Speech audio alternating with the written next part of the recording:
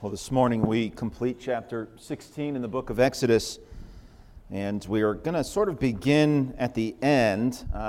We have a general summary just in the structure of chapter 16. When we begin in verse 31 to the end, we have sort of a general summary. First, a basic description of what the manna looked like and tasted like, and then also God's instructions for the Israelites according to their generations of how they were to preserve manna. And therefore, generationally, they would have this living testimony, as it were, kept in the Ark of the Covenant, put before God in His dwelling place, in the tabernacle and then the temple. And so we'll begin there, and then we'll move more to the core, the focus of the sermon, beginning in verses 16 through 30. So let's begin in verse 31. And the house of Israel called its name manna. And it was like white coriander seed, and the taste of it was like wafers made with honey. Actually sounds pretty good. Then Moses said, "This is the thing which the Lord has commanded. Fill an omer with it, to be kept for your generations." Remember, an omer is the daily allotment, at least for the first 5 days. The daily allotment would have been an omer. "To be kept for your generations, that they may see the bread with which I fed you in the wilderness, when I brought you out of the land of Egypt." And Moses said to Aaron, "Take a pot and put an omer of manna in it, and lay it up before the Lord to be kept for your generations. As the Lord commanded Moses, so Aaron laid it up before the testimony to be kept. And the children of Israel ate manna 40 years. Until they came to an inhabited land, they ate manna until they came to the border of the land of Canaan. Now an omer is 1/10 of an ephah." A very vital statistic there at the end. So we have this description of manna. It's like coriander seed, roughly 3 to 5 millimeters from what I looked up of coriander seeds. I wonder if some of you in your spice rack or your drawer have coriander seed all ground up. It would have been like airsoft BBs, nice bright and white, covering the field like snow.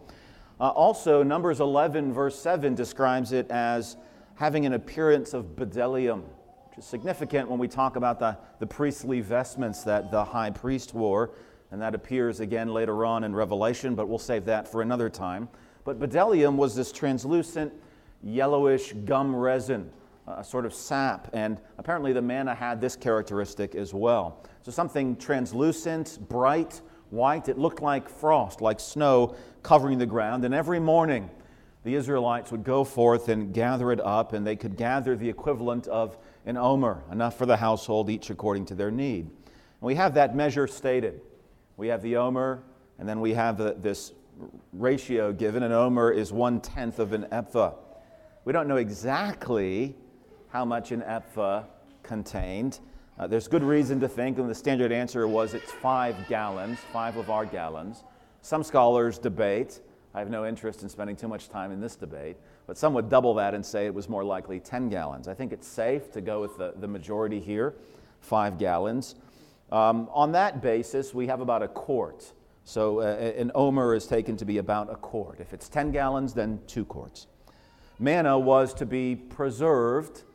However, anything that wasn't consumed within the day, the next day, as we'll read, began to breed worms, and it would smell. It would have this stench about it and would not be something anyone would want to eat. However, apparently in a miraculous way, that which Aaron took up and put in the testimony would have been preserved, because all of the generations of the Israelites were to behold it. Now in 2 Kings we read that the manna is not present, so I don't know how that got misplaced. It seems like a lot of things get misplaced or easily forgotten in the temple of God. But nevertheless, you have this instruction here. The manna was to be taken, 1 omer, a daily ration, and this was to be a visible testimony for the future Israelites, that they could look back and see in the wilderness of their ancestors, in the wandering of their fathers, God had faithfully provided bread from heaven. Now, importantly, we have that emphasis on later generations. And in fact, this whole summary reads as something that was written at the very end of the Pentateuch. We have a summary that could not have been known at this juncture, that they ate manna for 40 years until they came to the border of Canaan. They did not know at this point in the unfolding history that they had another 40 years to go to make it into the land of Canaan. So we have a sort of summary of this larger contours of how God instructed His people concerning manna. I think it's significant that God instructed his people to preserve a ration to be held forth. Apparently, priests would have, on occasion, taken this out of the Ark of the Covenant and shown it. And that's what the Lord commands, right? As a testimony. This is something that they are to see, right? Take a pot, put an omer of manna in it, lay it up before the Lord to be kept for your generations. That's the concern. And what does he want them to do? That they may see the bread with which I fed you. So our faith is not some abstract philosophy of life. It's something deeply rooted in history. Our faith is a historical faith. And if it's not historical, then we're fools and we're wasting our time to be here on a rainy Sunday morning together. Our faith is rooted in history. And God wanted to ensure that the manna that was fed in the wilderness wasn't viewed as an allegory or a fable or just something that moms and dads told their little children. This was something they could go and see. This is what it was like. This is what they ate. This was what was gathered by Aaron the high priest. This is what was put in the Ark of our covenant. Now we go to verse 16 and are going to change directions a little bit and focus more on the manna and then this command regarding the Sabbath. So let's begin in verse 16. This is the thing which the Lord has commanded.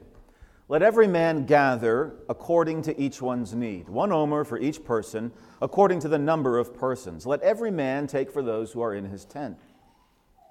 Then the children of Israel did so and gathered, some more, some less.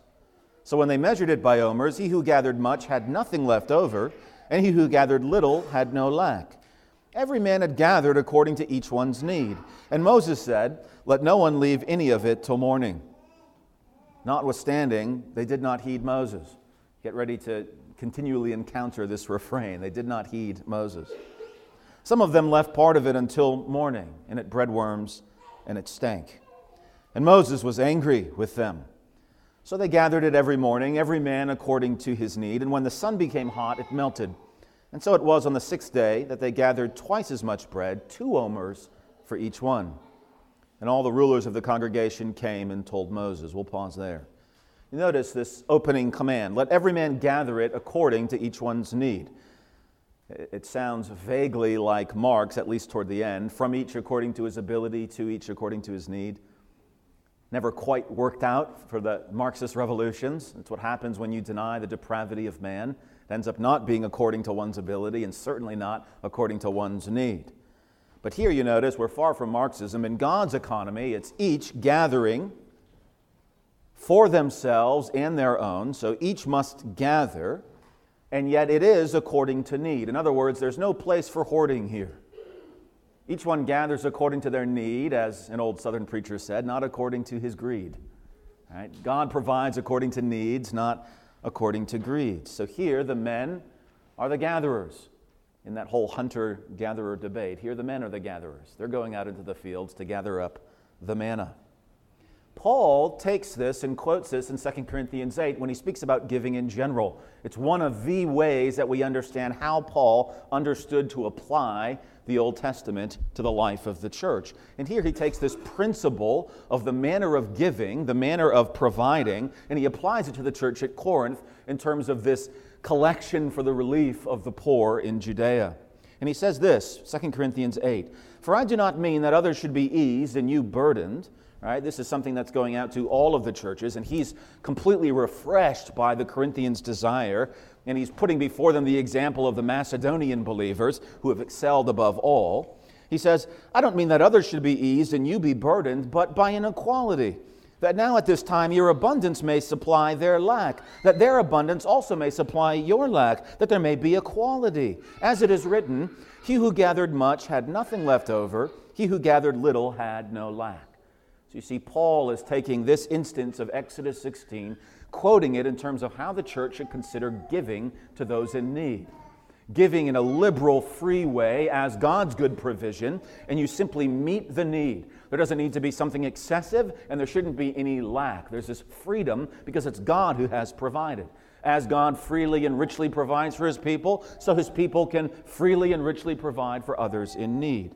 And yet each one, it's incumbent upon themselves, each one must gather for themselves and their own. That's the principle. Comes up again in the pastoral epistles. The Lord ensures that there's no place for hoarding, not just by instruction, but by transformation. Something happens overnight to that bread that would turn your stomach. I found when I was in Texas, I took home some treats for the girls. So I went to this little candy store, and they had Jelly Belly Bean Boozled. Has anyone heard of this? So Jelly Belly makes this little game you can buy. It's a box of jelly beans, and there's two in there, one of their normal, very good flavor, and one that looks exactly alike, and it's a disgusting flavor. The mild one would be like toothpaste, but then you get dirty dishwater, rotten eggs, stink bug. I mean, it gets pretty bad. So I took this to my parents' house. We're all sitting around on Thanksgiving, and in between dessert, we're all doling out jelly beans, and seeing who got what. Of course, my first spin, I got rotten egg, and that pretty much put a damper on the rest of the evening for me. So I couldn't help but taste that in the back of my mind when I thought about, someone waking up in the morning, not really having their eyes open, pulling out the pot of coffee, grabbing some of that manna, and they put it in their mouth, and as they begin to chew, things aren't looking so well. I mean, what a revolting picture is that? The Lord ensures that there'll be no hoarding. The Lord ensures that you won't be out in the middle of the night gathering more than anyone else. There won't be a run at the supermarket when it comes to this manna. This will just be a daily bread, a daily allotment. What a revolting picture. I remember I used to get one of my good friends. We've been praying for him, Don. He used to faithfully every morning go and get me a cup of coffee. It was part of his morning routine, and so he just made it a blessing for me. And so every morning I'd get this is like, probably why I'm going to lose my feet in 10 years, but every morning I'd get 2 donuts and a coffee. And so it's just the highlight of my morning. That morning break came, there was nothing like it. But there was this bin off to the side in the back of the warehouse and would throw discarded scraps, and every now and then I was too busy to finish that last jelly donut, so everything got kind of stuffed in that bin. And I remember one day we went over to empty out that bin, and there was all manner of maggots, and I couldn't eat donuts for like a month after that. Whenever I saw it. I don't know how these Israelites put up with seeing the worms and the stench, but somehow they understood we have to consume everything, and the next day the Lord will provide. And I see this as a larger principle in the way God providentially provides for us. He's faithful to put worms into those things that would cause us not to trust Him, not to lean on Him, or would otherwise lead us astray. It's what we saw in Haggai 2 a few weeks ago. Right? You sought after much, but it came to nothing. Why? Because I blew it away. Because my house lies in disrepair. So God's faithful to frustrate, to collapse, to put worms, to make something obnoxious, to give something a stench, when it's not toward Him, for Him, from Him, by Him, when it doesn't have an eye to His priorities for your life, what He calls to be a blessing, when it's the kind of pursuit that would lead you away from Him, away from the faith, away from the things that He says are worth your effort, worth your energy, worth your concern. And some of us have had to learn the hard lesson of finding worms in the bread, because our flesh was involved. We were hoarding, we were seeking, we were ambitious. We weren't wise, we weren't thoughtful, we weren't putting the kingdom and the righteousness first and trusting that all the other things would be provided. And God puts worms in all those things that otherwise would be food, would be bread to us. And so I take that as a principle. As J.R. Miller says, we cannot get grace today for tomorrow's duty. And if we try to bear tomorrow's burdens today, we'll break down in the attempt. God loves daily provision. He says, don't ask for me to provide tomorrow. Just trust that I will provide for tomorrow and ask me to provide for you today. Don't pray for tomorrow's bread, pray for the bread today. He's all about grace in the moment, mercy renewed in the morning. Don't wait for mercy in the next season. Today's the day of salvation. God loves moving, not in necessarily a spontaneous way, but in a way of urgent inculcation. He loves growing His people's trust and dependence upon Him hour by hour, moment by moment. And that's what we see Him doing with the Israelites here. He's fitting them for an inheritance. Verse 23, another step forward in how God will fit and prepare His people. Then He said to them, this is what the Lord has said, tomorrow is a Sabbath rest, a holy Sabbath to the Lord. Clearly, we have something of the Sabbath contained in Genesis 2, 7 and 13. However, formally speaking, this is the first description, the first mention of what we understand to be Sabbath proper in the Pentateuch. This is the first time, as we've begun reading Scripture, that we come across something identifiably recognizable as the holy Sabbath unto the Lord. Clearly, we have it contained within Genesis 2. This gives us a lens to look back toward that. There's debate over whether the forebears kept this. I think there's good reason to think that they did. But here we have the formal instruction given to the Israelites who, as slaves, most certainly did not keep the Sabbath. How could they have kept the Sabbath under the demand of the taskmasters, under the direction of the serpentine ruler, Pharaoh? So this is what the Lord says. Tomorrow is a Sabbath rest, a holy Sabbath to the Lord. Bake what you will bake, boil what you will boil, lay up for yourselves all that remains to be kept unto the morning. So they laid it up till morning, as Moses commanded, and it did not stink, nor were there any worms in it. So miraculously, just as God could preserve that jarred omer in the Ark of the Covenant for the future generations of His people, He can also preserve it for the night. You see, God's providential control in a way that blesses rather than hinders His people's faith in Him. He can preserve, by the way, brothers and sisters, He can preserve your pursuits, your endeavors, your labors, your toils, your cares. He can make sure there's no worms in it if you have the right priority, if it will be a genuine blessing to you and not something that will cause you to stumble. Our God is able to preserve it unto you. And here the Israelites experience that. It's not something to do with the manna itself, but rather God's providential and sovereign control over the manna. He can preserve it an extra night in order to give His people a rest. Moses said, "Eat that today, for today is a Sabbath to the Lord. Today you will not find it in the field." Not only is it preserved in the household during the night, but it's also not spread on the Sabbath day. As they go out, there's nothing to gather. 6 days you shall gather it, but on the seventh day, the Sabbath, there will be none. First thing to notice about this is the Sabbath as the fourth commandment has not yet been given, but here we have the instruction of observing the Sabbath. And so if there's an argument that somehow it's a ceremonial commandment, would have to wrestle with why it appears here. Why does God already begin to set this before His people? We're going to have a lot more to say on this than we'll say today when we get to the fourth commandment. A lot more to say about how to understand the nature of the ceremonial aspects of the Sabbath and Sabbath keeping for the Israelites and what it means for us to have a rest that remains. So I've spoken of this in the past in Mark 2, in Genesis 2. I'm not going to spend too much time laying out the big picture of the Sabbath or the building blocks of the Sabbath. Maybe we'll rehearse that when we get to Exodus 20. Here I want to move on a little bit, but again, there's much to say about this appearing even prior to the Sinai covenant, though at Sinai it becomes a sign of the Sinai covenant, according to Exodus 31. In attempting to save themselves from the toil which God commanded, the Israelites kept the manna in defiance. That's something that we saw, that they kept the manna, and it was this willful defiance against God's provision.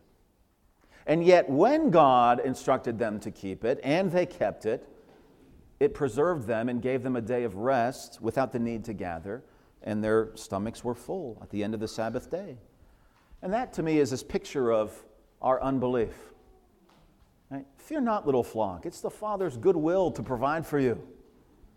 But there's a willfulness in our unbelief, this frenzy that makes us hoard, to gather up, to go out into the field even when there's nothing to gather, and to run our hands through thorns and thistles and try to provide something for ourselves. Whether that's a covering or a provision or a direction or some motivation, we go forth and we're refusing God's command to rest. I provide the bread, He's saying. When I tell you to gather and keep, you gather and keep. When I tell you to stay in and rest, you stay in and rest. I will meet your needs. But there's a willfulness on a part of the people of God. When they're commanded to rest, they want to labor. And when they're commanded to labor, they want to rest. This is a problem with the people of God. We're passive and lazy in the things that we should be active and zealous about. And we're active and zealous in all the ways that we should be careful, thoughtful, and resting. This is an example of living by sight rather than living by faith. An example of going out with a dependence upon their arm rather than on the hand of God. A dependence upon themselves, their efforts, their labors, rather than a dependence upon God. And why is God doing this? Is this the only way to feed the Israelites? He chose to feed them in this way so that He could continually teach them not only His ability to provide, but His desire to provide. I have a care for you, He says. Cast your burdens on me. I know that you're hungry. I know that you're weary. I know that you're tired. Let me give you rest and let me give you food. It's not just that I can, it's that I want to. It's not just that I'm able, it's that I will, I promise to. And so God is teaching this lesson to His people, calling them to be not anxious or distrustful, but to be faithful and dependent upon Him. Jesus taught us to pray, give us this day our daily bread. And if you're, I'm sure like many of us, you're thinking, give us this week or this bi-weekly budget. Give us our groceries for the week. And we tend to forget the daily provision, the constant compassion of our God. There's a reason Jesus taught us to pray, give us this day. It's the same thing James warns against. Don't have this sense that everything's going to work out. We're going to go to such and such a city at such and such in time, and this is how everything's going to go. Don't be presumptuous. Give us this day our daily bread. Tomorrow we'll do that prayer. We'll do the George Mueller prayer tomorrow. Give us today our daily bread. And if our cupboards are full and our refrigerators are full, and our basement freezers haven't, shorted or been left open, then we ought to be very thankful for God's provision each day. Verse 27. Here we see this willful disobedience. Now it happened that some of the people went out on the seventh day to gather, but they found none. Big surprise. What did they expect? Moses had said from the Lord's own revelation, when you go out on that seventh day, there'll be nothing to gather. But they go out on the seventh day, and lo and behold, there's nothing to gather. Why is it that we test the Lord God? We don't believe Him at His word.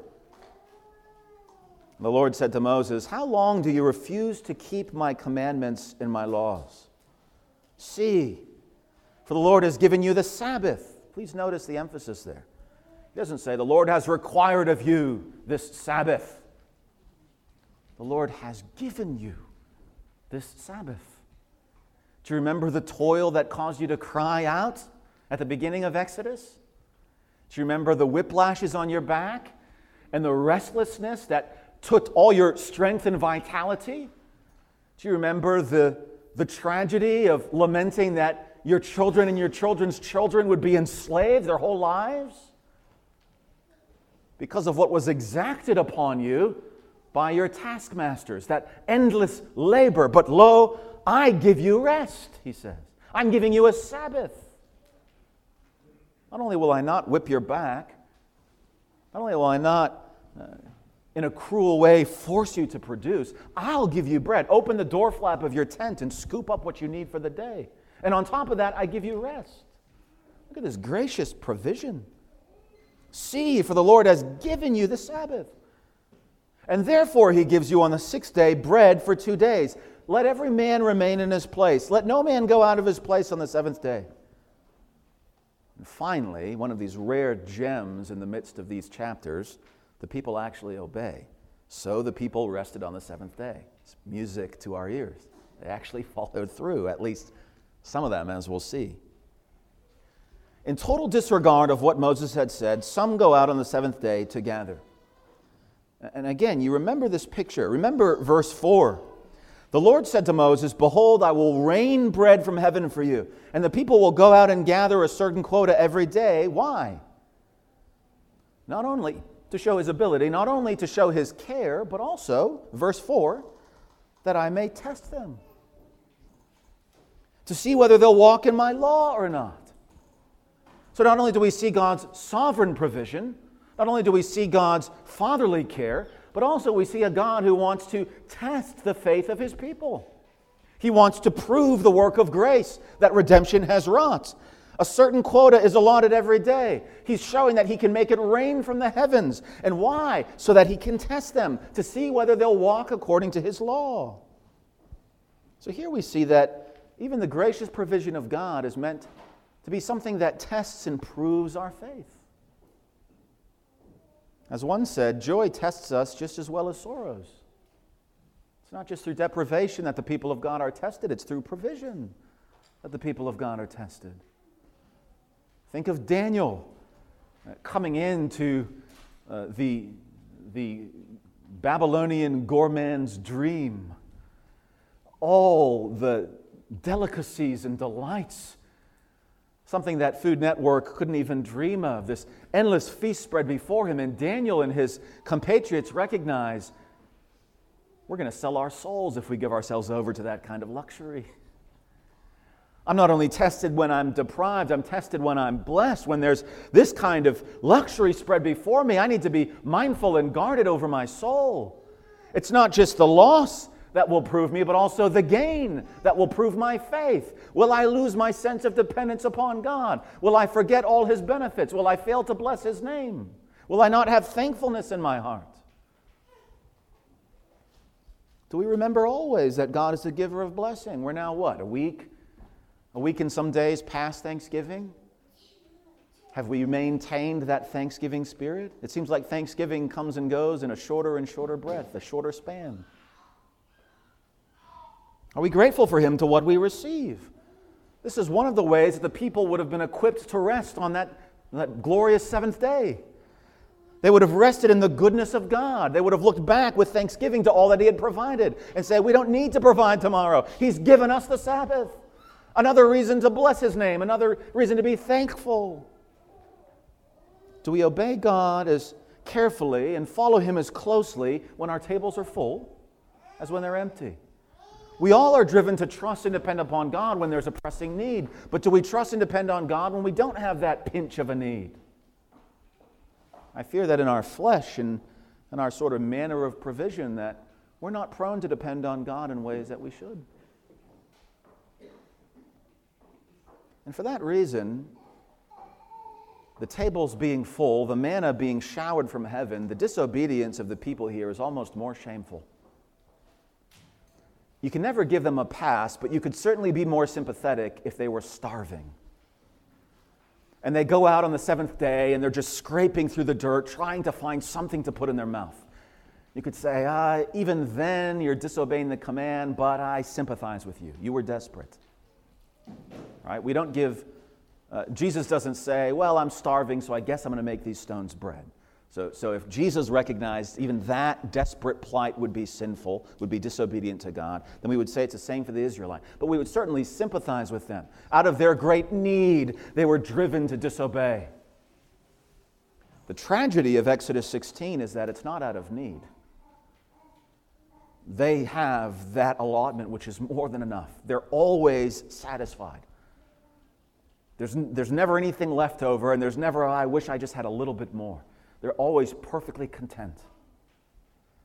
And yet, though their table is full, though they're perfectly satisfied with what God has provided, they willfully disobey Him.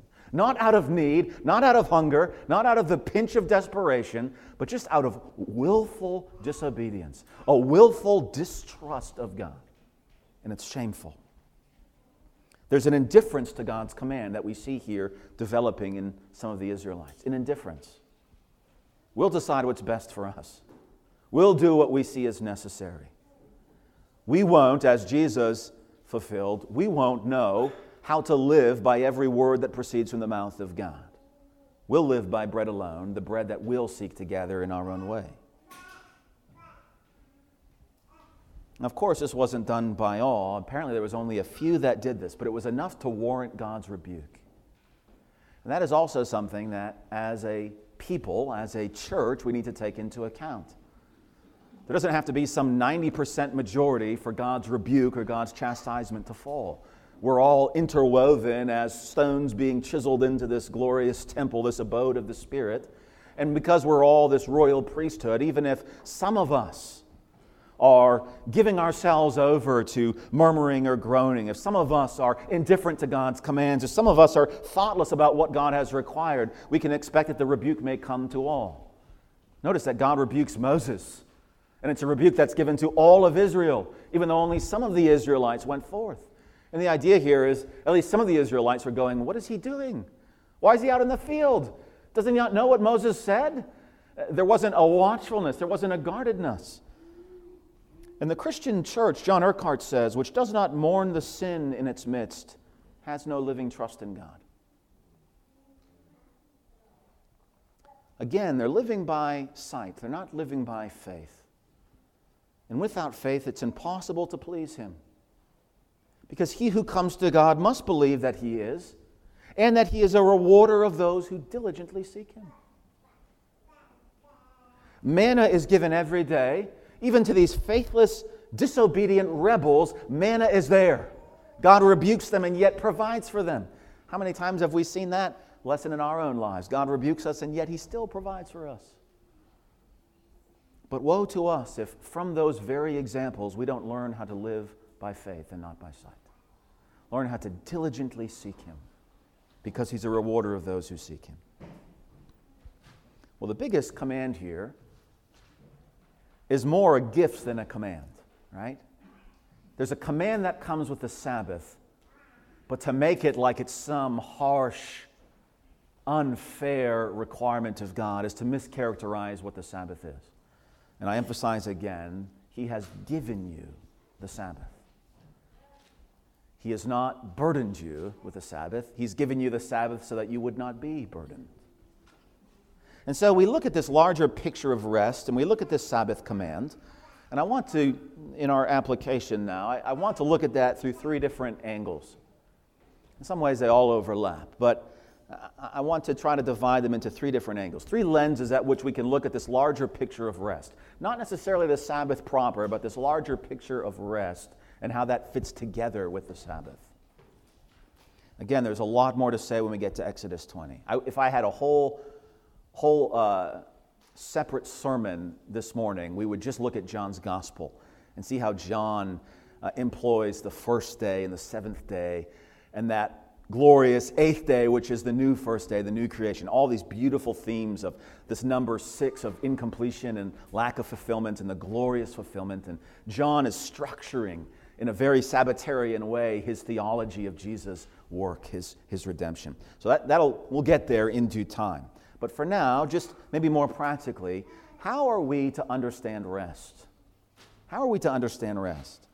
Specifically, rest for the workman, right? Rest for the worker, those who labor, those who toil. Rest for the workman, rest for the warrior, and finally, rest for the weary. So rest for the workman, the warrior, and the weary. First, for the workman, we're in the context of Exodus, and all these once enslaved Israelites had been workmen, slaves, toilers, laborers. By doubling the manna on the sixth day, the Lord makes it possible for His people to cease gathering food on the seventh day. So not only does He provide daily bread, but He gives them an opportunity to rest from their labor. Again, this is not something they had experienced as slaves. Remember Exodus chapter 5, beginning in verse 4. The king of Egypt said to them, Moses and Aaron, why do you take the people from their work? Get back to your labor. And Pharaoh said, look, the people of the land are many, and you make them rest from their labor. Right? Pharaoh's saying, how dare you give these people rest from their labor? You've taken them from that enslaved toil from what they produce, all that I need for my empire. How dare you release even the slightest chain of their bondage? How dare you give them even a day of rest? You take the people from their work, you make them rest from their labor. And so what does He do as a result of that? He commands His taskmasters, saying, no longer shall you give the people straw to make brick. Let them go now and gather straw for themselves. So not only does He say, I don't want them to have rest, now He increases the toil. He increases the pain of the labor. No longer straw to make brick, but rather gather your own straw to make brick. The same quota as before. So this is the beginning of this contrast. The serpentine ruler, the one who loves to see the image of God in bondage, what does he do? He refuses to give the people rest. He doubles down on their enslavement. He makes their toil even more soul-crushing. It causes them to lash out against Moses. Look at the trouble you've inflicted us with. So here there's no rest, no relief whatsoever. And then God, by contrast, says, I'm giving you rest from your labor. I'm giving you a day where you don't have to go forth and gather, where you can simply rest and enjoy all that I've provided. Every need has been met. You can depend on me and trust me. But often we want to work or spend ourselves out of this restless spirit which denies the gracious provision of God. Right? At root is our pride. This is something that we'll see next week in SLBC, not tonight. We'll get there next week with some readings from William Gurnall, which I'm very excited about.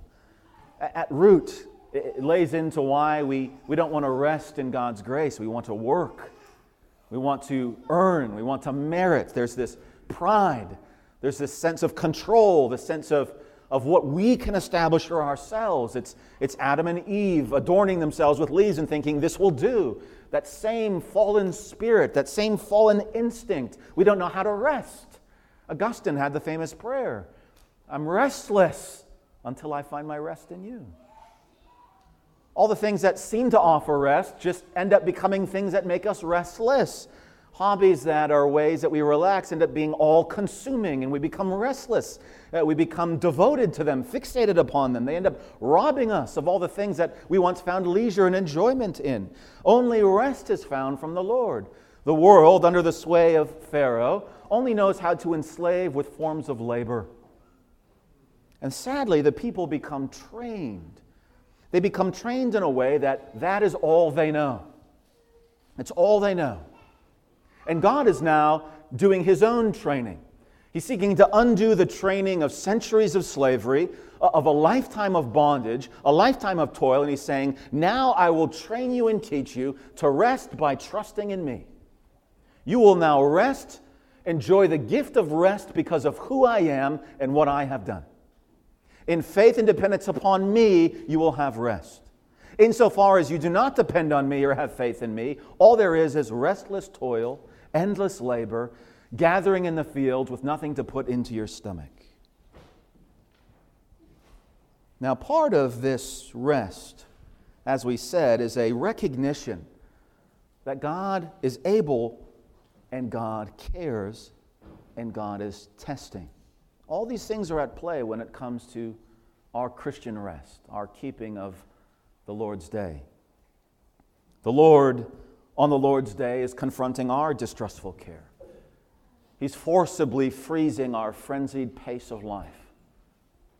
He's testing us to see how much of our heart begins to flood our minds and our thoughts with what I have to do tomorrow in this week, how much I have to get done, how am I going to pull that off? There's no way I can make this kind of time. There's no way I can make these kinds of priorities. And the Lord says, is it you that is providing or is it me? Is it you that are able to fill your stomach or is it me? Is it you that are able to work and earn your own rest or is it me that freely gives you rest?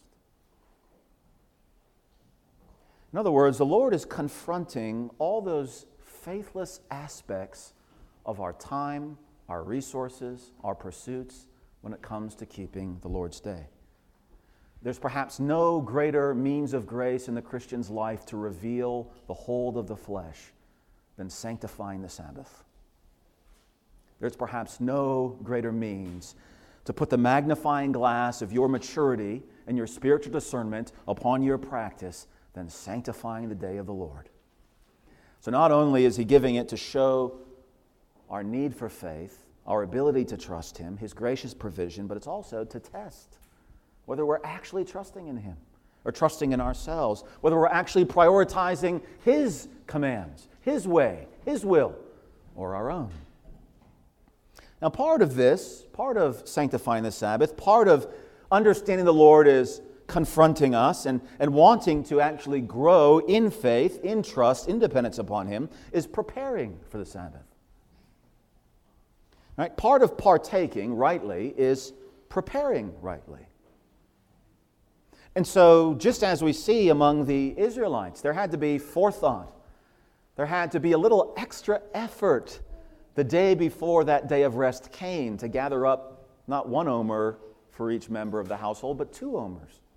So it required a little more practice, a little more thought, a little more time out in the field. It was a little bit harder to get everything to fit together in the course of the day, but it was so that you could set apart this day of rest, so that you could fully enjoy all the contours of this day of rest, that you would wake up with all the excitement and delight of being able to rest and chase away all the thoughts that would intrude like dark clouds on that clear sky. We see it even in the Lord's command. Tomorrow is a Sabbath rest. Bake what you will bake today. Boil what you will boil today. Lay up for yourself all that remains. Right? Today is the day of preparation, God is saying, because tomorrow is the day of rest. So there's forethought. There's planning. There's determination. There's not this sort of absent-mindedness that goes, oh, I can't believe what time it is. And then you just wake up and you sort of, haggardly go about the day, and then as soon as you leave lunch fellowship, you might as well be in Monday. You're already in the mode of Monday. You haven't actually set apart this day to the Lord. And therefore, this means of grace is not really a very powerful means of grace in your life. It's not exposing the will and the way of the flesh. It's not exposing the pull of the world. It's not exposing your dependence upon yourself rather than on God.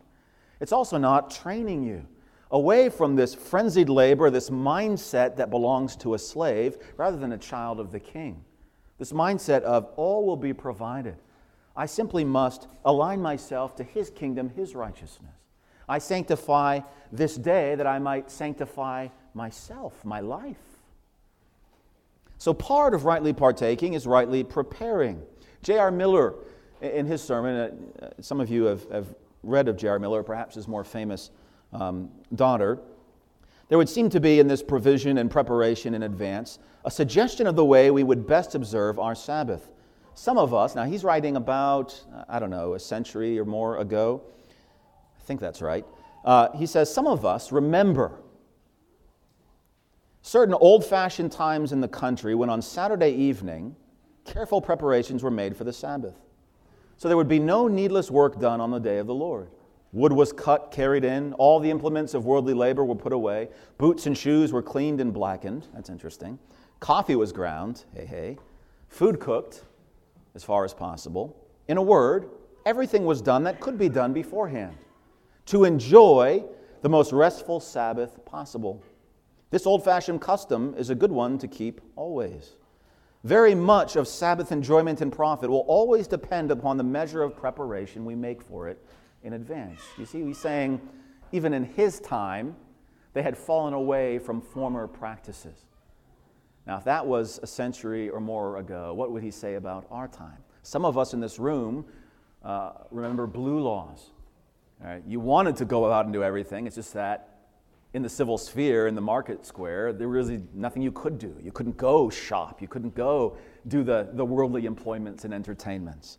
The blue laws kept everything closed. And so a lot of people grew up and they had memories of the great feast day, the day that all the relatives and friends you had the biggest lunch imaginable, or the big early dinner. It was a big feast day. And this is the long, luminous afterglow of what the Sabbath used to mean for Protestants. And now what does it mean for the typical Protestant in our land? We need to leave quick because kickoff is starting at 1. Right? And there's more excitement and anticipation. Frankly, there's more preparation. I was going to say for the Patriots, but they're so lousy right now. Who's watching them? They're horrible. But there's generally more anticipation for the freedom and the amusement of the afternoon than there was for the worship of the living God in the morning. Not only was that day done with distraction and a lack of insight, interest, or thought for the demand of the day and the focus of the day and all that means for our own sanctification, but there wasn't any forethought of preparation. And so nothing was done beforehand to say, how can we maximize the benefit of what God has given us? He's given us rest.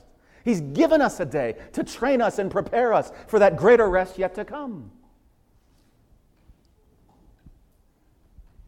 Let us be very clear about this. The Sabbath is to be our blessing.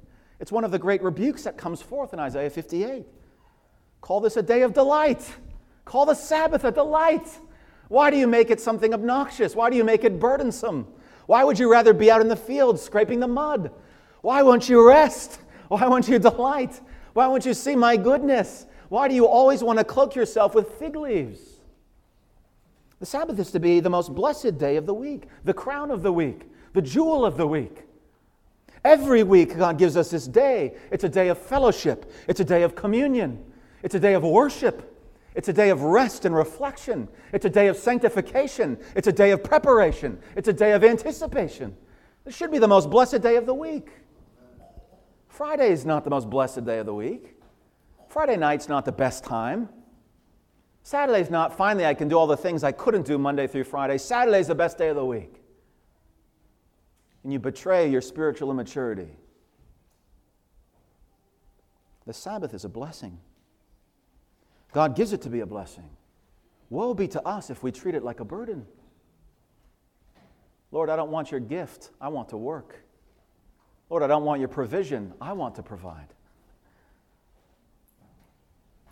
Let us be clear. We are commanded, and this will be carried over in Exodus 20, we're commanded to keep the Sabbath holy. That is the fourth commandment, is it not? Keeping the Lord's Day holy is part of what it means to live a godly life. This was beyond dispute for centuries of Christian praxis. And only in our modern times of shallow belief and complete worldliness run amok in the church do we somehow separate this as a means of grace, as a sanctifying influence, as a day made holy by God, for God, and for His people. Part of what it means to obey the fourth commandment is to keep this day holy because it's so central to how we must live and how we will live a godly life. Part of what it means to trust God is contained within the Sabbath. Part of what it means to bless God and be thankful to God and therefore worship Him rightly is contained within the Sabbath. Part of acknowledging and seeing and finding blessing in your life is bound up with the Sabbath. Part of how you will learn to trust and obey is bound up to the Sabbath. Spurgeon says, like the Israelites, sometimes we get double supply. But there's a difference between us and the children of Israel because we get a double supply on the Sabbath. Right? We don't get a double supply before. We get it on the day. Oh, how we ought to thank God for our Sabbaths. When the Lord is with us, when He makes the manna lie before us like dew, when we come to His house and our omers are full. Happy Sabbaths. These days become the market day of the week. That's what the Puritans use as a caricature, the market day of the soul. You know, that day of the week where you go and, you know, you're hungry, you're down to the last few creative meals you can put together from the cupboard.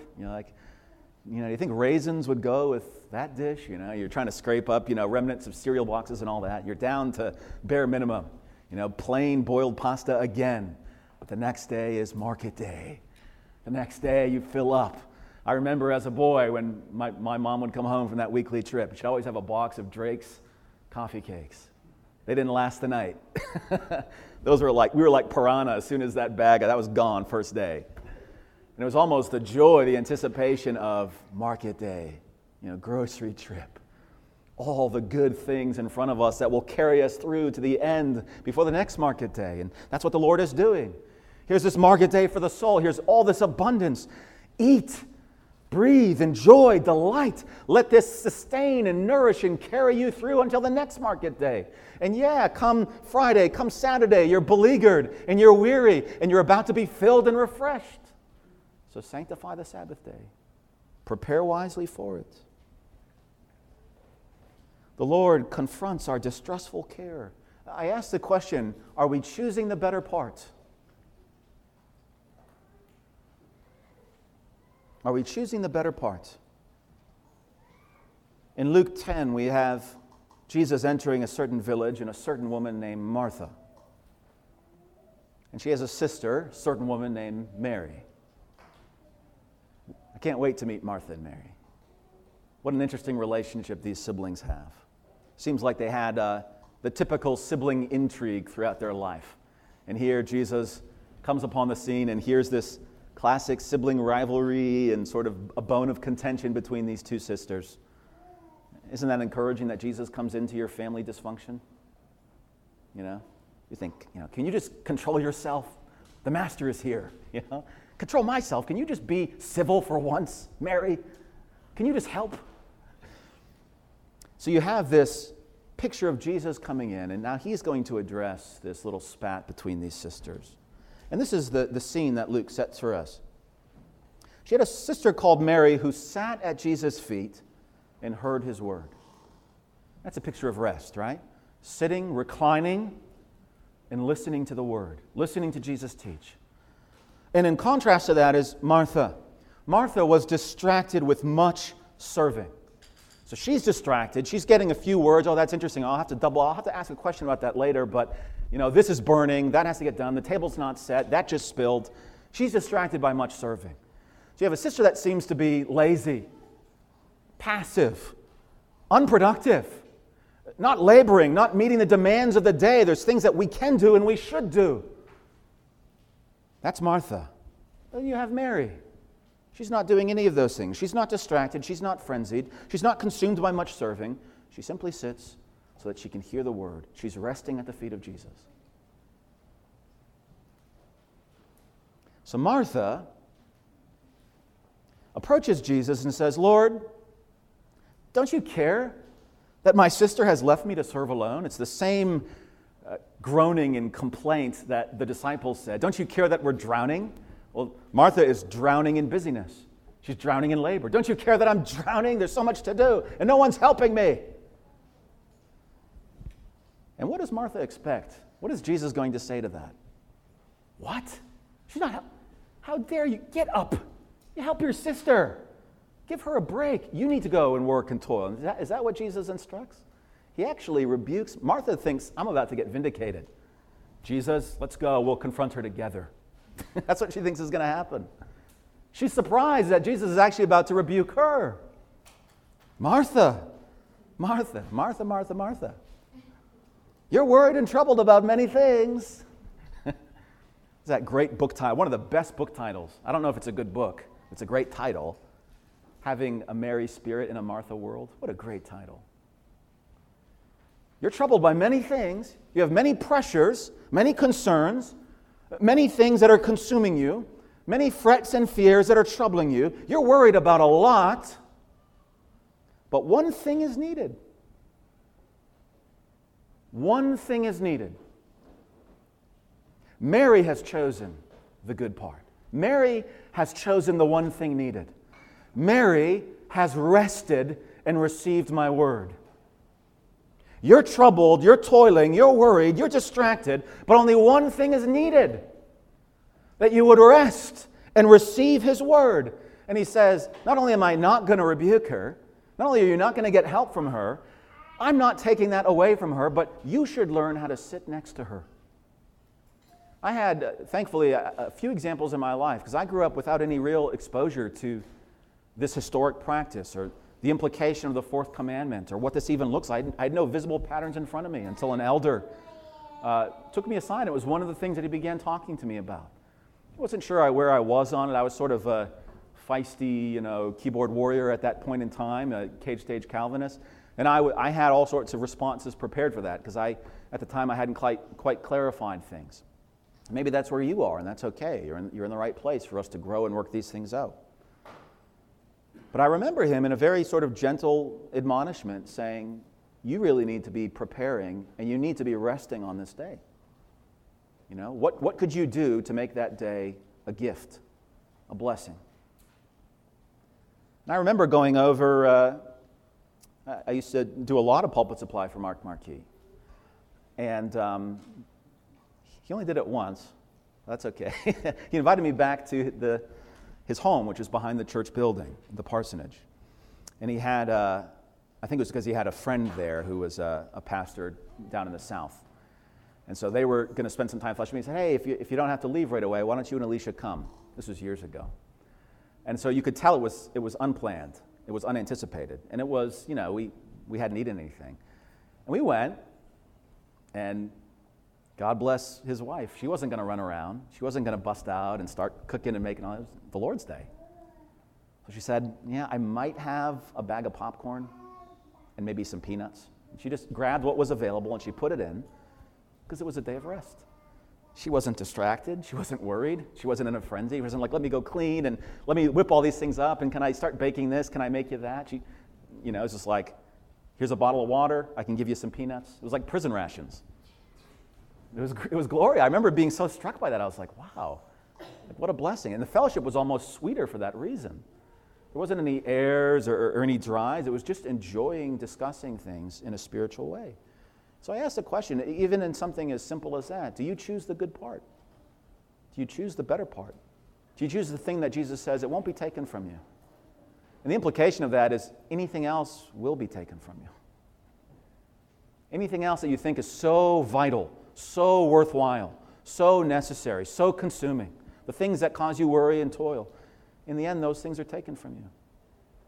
The one thing that will never be taken from you is the one thing you need, which is to know how to rest at the feet of Jesus and listen to his word. And to help you do that, he's given you a day of rest. A day of rest.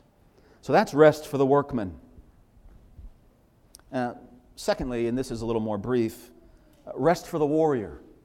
It's not only the laborer that had to learn how to rest, but think of where the story is going when the 40 years of wandering have passed and now Joshua is about to lead that emergent generation into Canaan. And he's leading them into Canaan as what? As warriors, as an invading force, as the armies of the Lord, as the hosts of the Almighty. And so the warriors need to go and they need to toil in the conquering of the land. They need to work hard at the combat that God has put before them. They need to extend his kingdom to overtake all that he has assured them.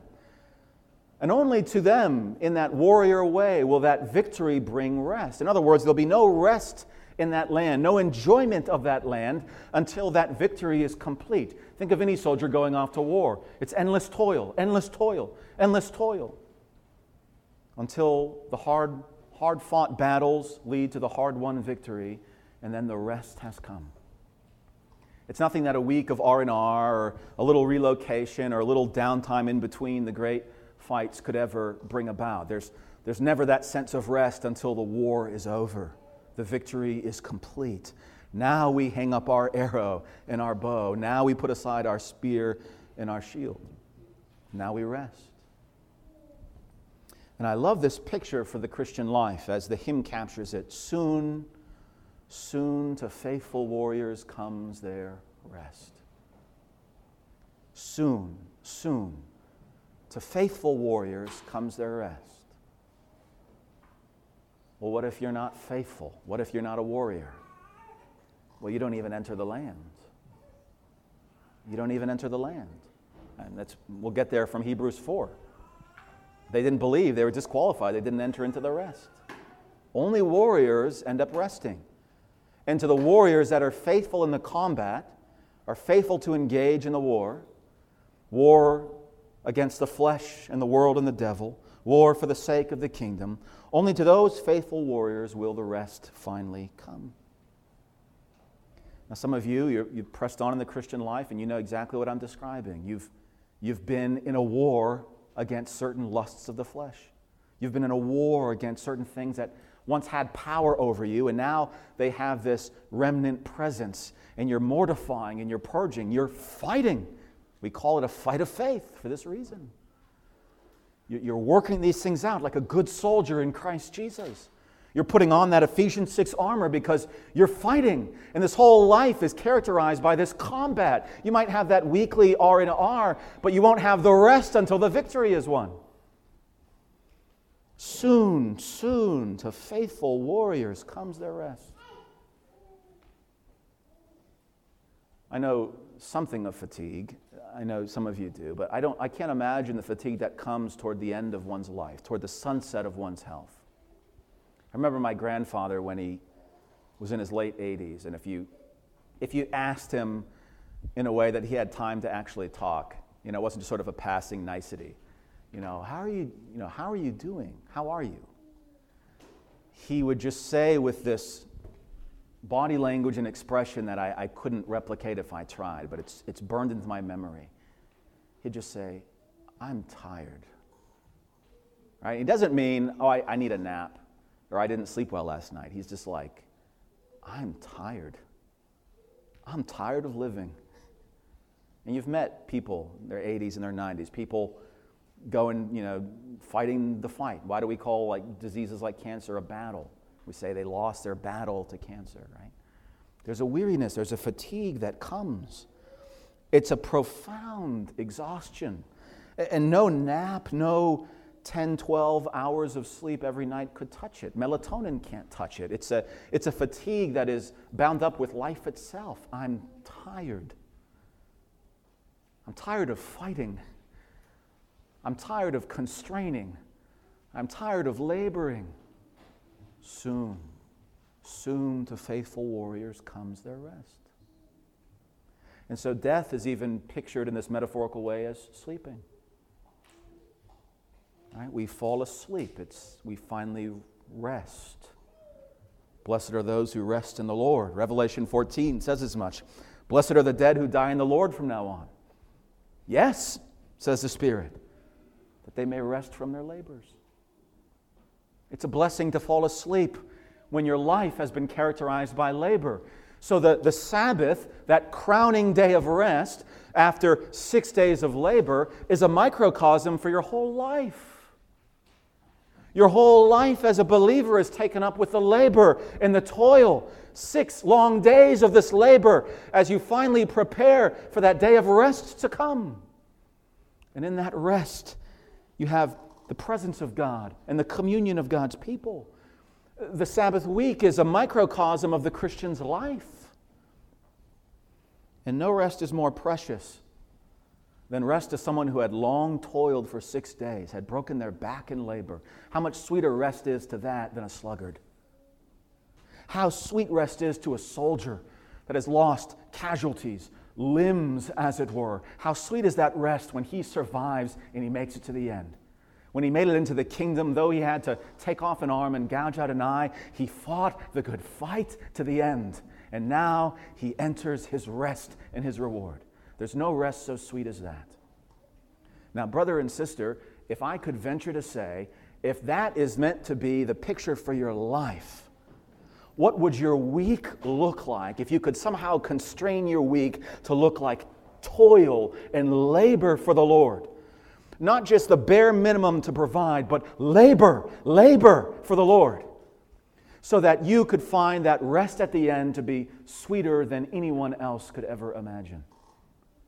Well done, good and faithful servant, industrious servant, servant with integrity, with zeal, burning himself out, as it were, for the Lord. How sweet in a week of that kind of labor would the day of rest be to you? How sweet in a life of that kind of labor would that final rest be to you? Soon, to faithful warriors comes their rest. You catch a squirrel or any rodent, you make any trap. I see these traps, all the time advertised. And all you need to do is create a sort of ramp. All you need is the easiest access point to the trap, and they'll find the easiest way, right? It doesn't, though a squirrel can go from the horizontal ground to the vertical tree, they're made to do that, they do it very well. If there's a leaning branch at a 45-degree angle, they'll just go to that branch 10 times out of 10. It's just the easier path. I don't have to go as vertical. I can just go up the branch, and then they hit the snare, and they're caught. Why people catch squirrels, I don't know. I hope that we're not that naive as Christians to think the path of least resistance, the easiest way forward, is the blessed way forward. Did not Jesus warn us to not live by sight, to not be like Pilgrim on the Progress, to see the way that looks like it's a shortcut and it will meet up in the end, and then end up in Doubting Castle with giant despair saying, I'm going to rip you to pieces. I'm going to consume you. There's no escape. And it all began by saying, this is the path of least resistance. Maybe there is a broad and wide path that I can go on. And it won't cost me as much as it cost other believers. And it won't require of me the things that it seems to require all these strange people at GRBC.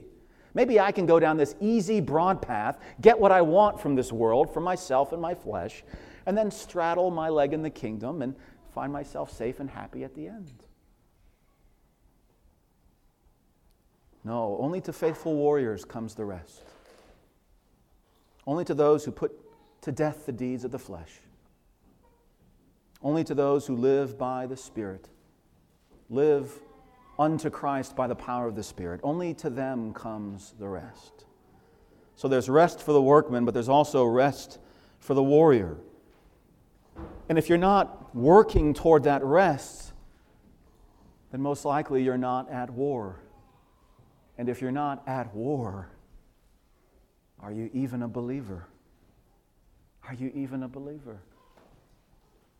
If there's not some angst, some pressure, some need to take every thought captive, some need to take control and use the power of the Spirit by the risen and resurrected Christ to constrain your life into conformity to His image, if there's not that battle being waged in your life, are you even a believer? What would rest be to you? A lazy man's reward. No, soon, soon to faithful warriors comes the rest. And then I think I'm going to pass by Hebrews 4 and close with this. Rest for the weary. Rest for the weary. This is where all roads lead to Rome. A rest for the weary. Of course, the gospel has been presented to us as living water, as living bread. And here we have it as rest. It's another picture of the gospel. The Israelites were meant to understand something of the salvation of God according to the Sabbath. You were in bondage, forced to provide in ways that you couldn't even provide. I freed you and I provide for you. That's a picture of the gospel. And so Jesus, unsurprisingly in Matthew 11, points to Himself as the one who can give rest. And this is again a presentation of the gospel. At that time we read in Matthew 11:25, Jesus answered. Now what time was it in Matthew 11? At that time? That's significant, right? Matthew's saying, pay attention to the context. It's at this time that He says this. So the context matters, right? At that time, Jesus answered and said, and the time is, He's just rebuked all the cities. He's preached woe upon the cities for their unbelief.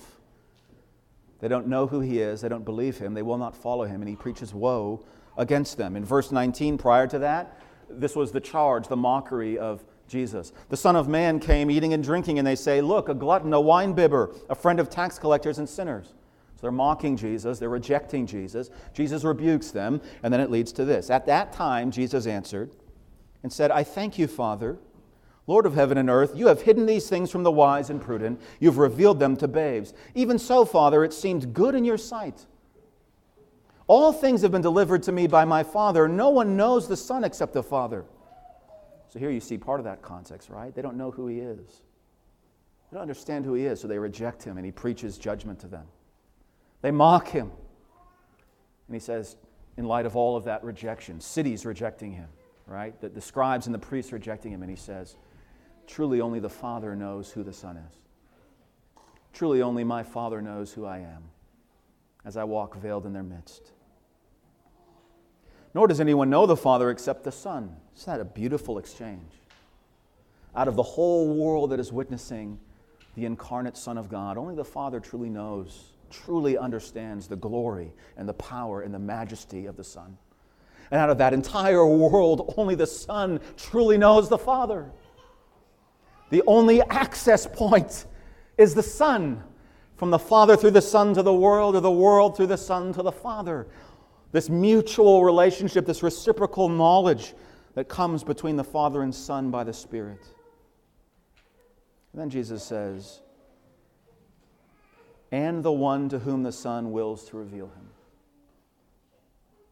And the one to whom the Son wills to reveal Him. So the Son, having a desire to reveal the Father, to reveal the Godhead to believers. And then He basically says, this is how He reveals. Come to me, all you who labor and are heavy laden, and I will give you rest.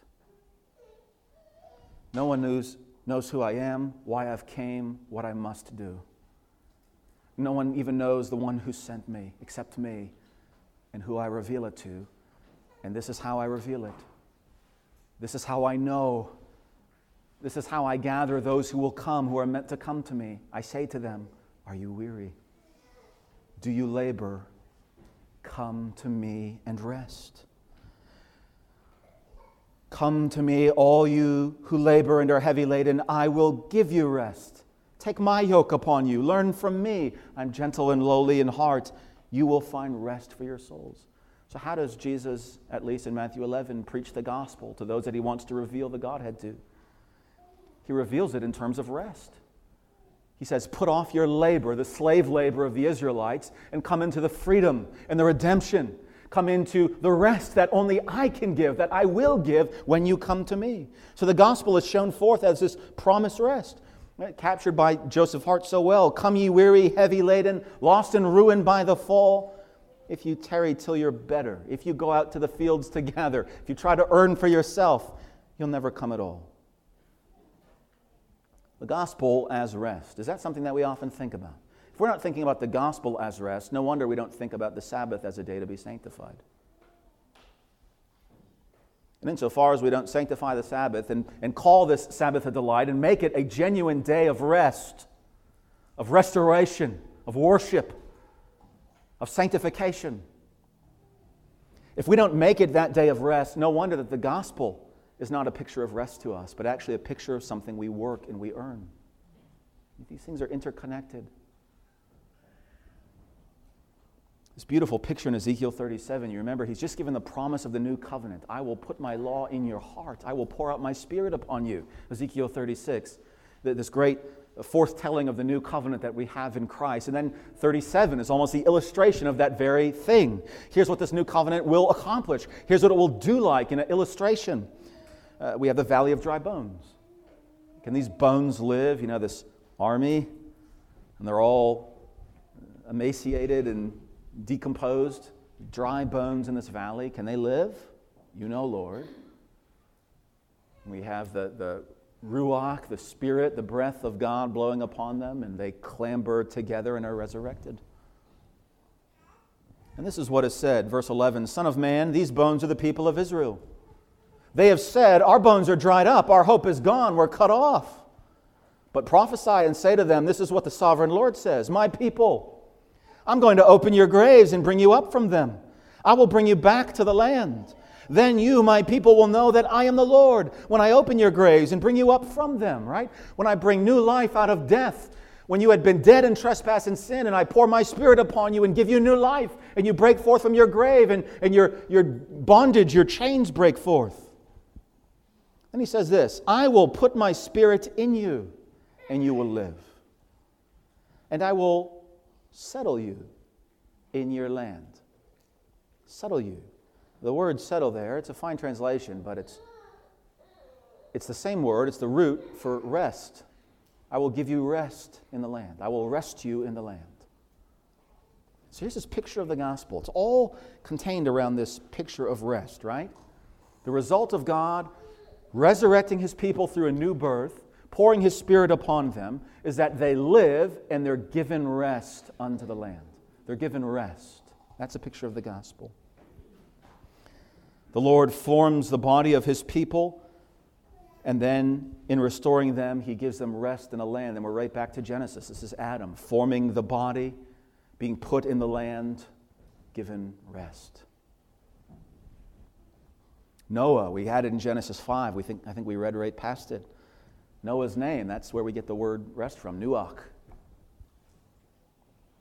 Heading back to Genesis 5, you have Noah's name given in this way. This one will comfort us. This one will give us rest concerning our work and the toil of our hands, because of the ground the Lord is cursed. You see again these images from Genesis to Exodus on to Ezekiel and beyond. This picture of rest, it's a gospel picture. Noah comes as the sort of next Adam, the next chance for humanity after this devastating judgment over the face of the earth. And Lamech gives a sort of prophetic name, as we've seen throughout Genesis and these prophetic names. This one will give us rest. This one will give us rest. Give us rest in what way? Concerning our toil, concerning our labor, concerning the curse of the ground. It's the very things we saw in Genesis 3 last week. Right? The curse on the ground that makes us have to labor and toil. And Jesus says, no, I'm the bread. And now Jesus says, no, I'm the rest. Jesus is the greater Noah yet to come. He's the one who gives them rest. Comfort, comfort ye my people. Same verbal root, root of a noun. Comfort, comfort my people. Rest, rest my people. Speak rest to Jerusalem. Cry out to her. Her warfare is ended. Her iniquity is pardoned. She's received from the Lord's hand double for all of her sins. The Lord will, Isaiah 51, the Lord will rest Zion. He will rest all of her waste places. He'll give, as it were, a Sabbath to the wilderness so that it can recover.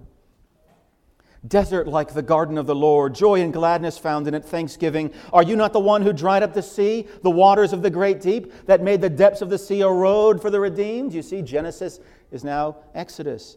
The great global flood of Genesis 5 is now the Red Sea of Exodus. So we have this glorious picture, and what's the result of this? Just like Noah, rest. Just like in Exodus, God gives rest. It's not easy for us to walk by faith among thorns and thistles. It's not easy for us to go down the narrow path and to try to gather faithfully, labor, toil, fight, run the race as to win.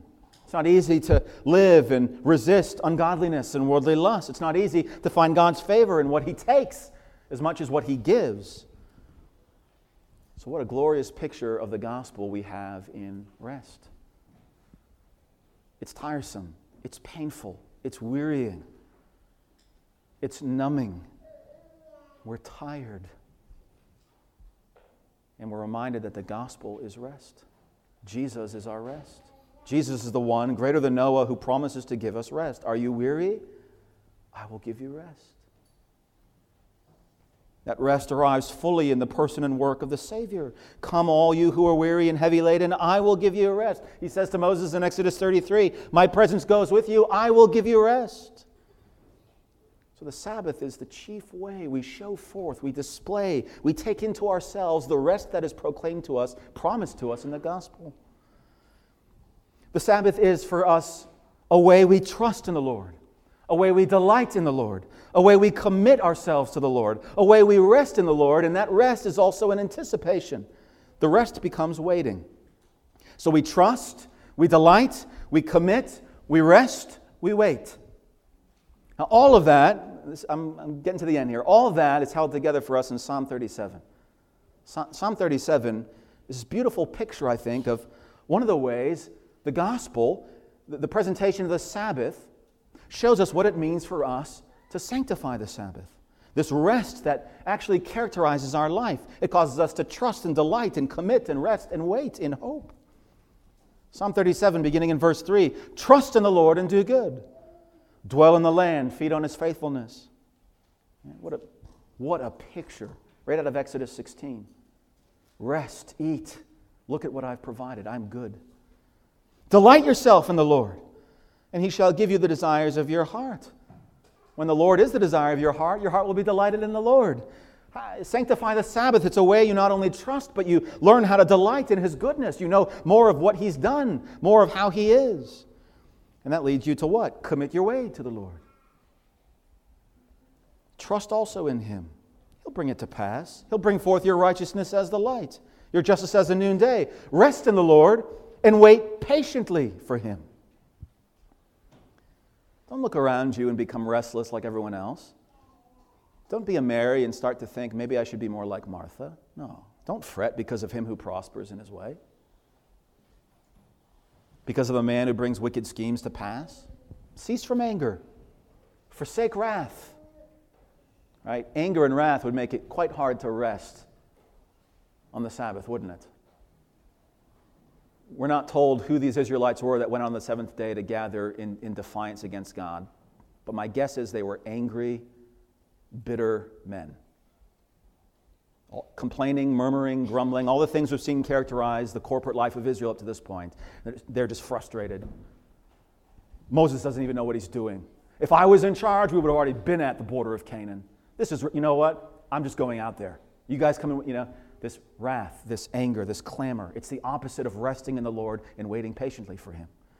It's what robs trust, what robs delight, what robs commitment. Rather than commitment to the Lord and His people, you end up buffering and pushing against the Lord and His people. Cease from anger, forsake wrath. And don't fret, it only causes harm. What would an Israelite gain from worrying and not getting sleep the whole night that the food was going to spoil? What would it gain? Trusting in the Lord. Evildoers will be cut off, but those who wait on the Lord, they will inherit the earth. We already have that shadow of the beatitude in there. Do you notice this last little piece here? Rest in the Lord, right? Trusting, delighting, committing, resting, and waiting. And here those two things are put together. Rest in the Lord and wait patiently for Him. You cannot rest if you are impatient. Impatience is the oil to the water of rest. You cannot rest if you're impatient. Rest in the Lord, wait patiently for Him. You have to wait patiently. If you're resting, you're not laboring, you're not toil, you're resting in Him. You're trusting in Him. You're depending on Him. You're living by His promise. You're walking by faith, not by sight. You're resting in the Lord, waiting patiently for Him. You notice the rest is waiting. And so, for all of the other things that this day ought to mean and can mean and will mean for us as we grow, it's not a day that ever fully satisfies. We get 2 omers, we're content, it gets us through to the next market day, but we're waiting for that wedding feast. We're waiting for the warrior's rest. We're waiting for the victory rest. And so this rest that causes us to wait patiently, it's a rest that builds anticipation. There yet remains a rest for the people of God. Let me close with these words from Philip Doddridge, a beautiful hymn. He captures this so well. And ask yourself if today, this day is having this kind of anticipating effect. Is this day, this time, causing you to long for what Doddridge is describing? Thine earthly Sabbaths, Lord, we love. That's the first thing. Do you even love this day? Do you love it? Are you, just like an Israelite, you're waiting to get back in the fields? Monday can't come quick enough. You say, oh, I hate Monday, but looking at your life, you love Monday. It's Sunday that you don't like. You love Monday. Thine earthly Sabbaths, Lord, we love, but there's a nobler rest above. Thy servants to that rest aspire, with ardent hope, strong desire, no more fatigue, no more distress, no sin, no death shall reach that place. No groans mingle with the songs that dwell upon immortal tongues, right? We worship on this day of rest with some groaning in our voices. When we worship on that final rest, there's no groaning, no fatigue, no sorrow. No rude alarms of raging foes, no cares to break our long repose, no midnight shade, no clouded sun, but sacred, high, eternal moon. O long expected day, begin. Is there even something remotely similar about this day that would cause you to long for that greater day yet to come?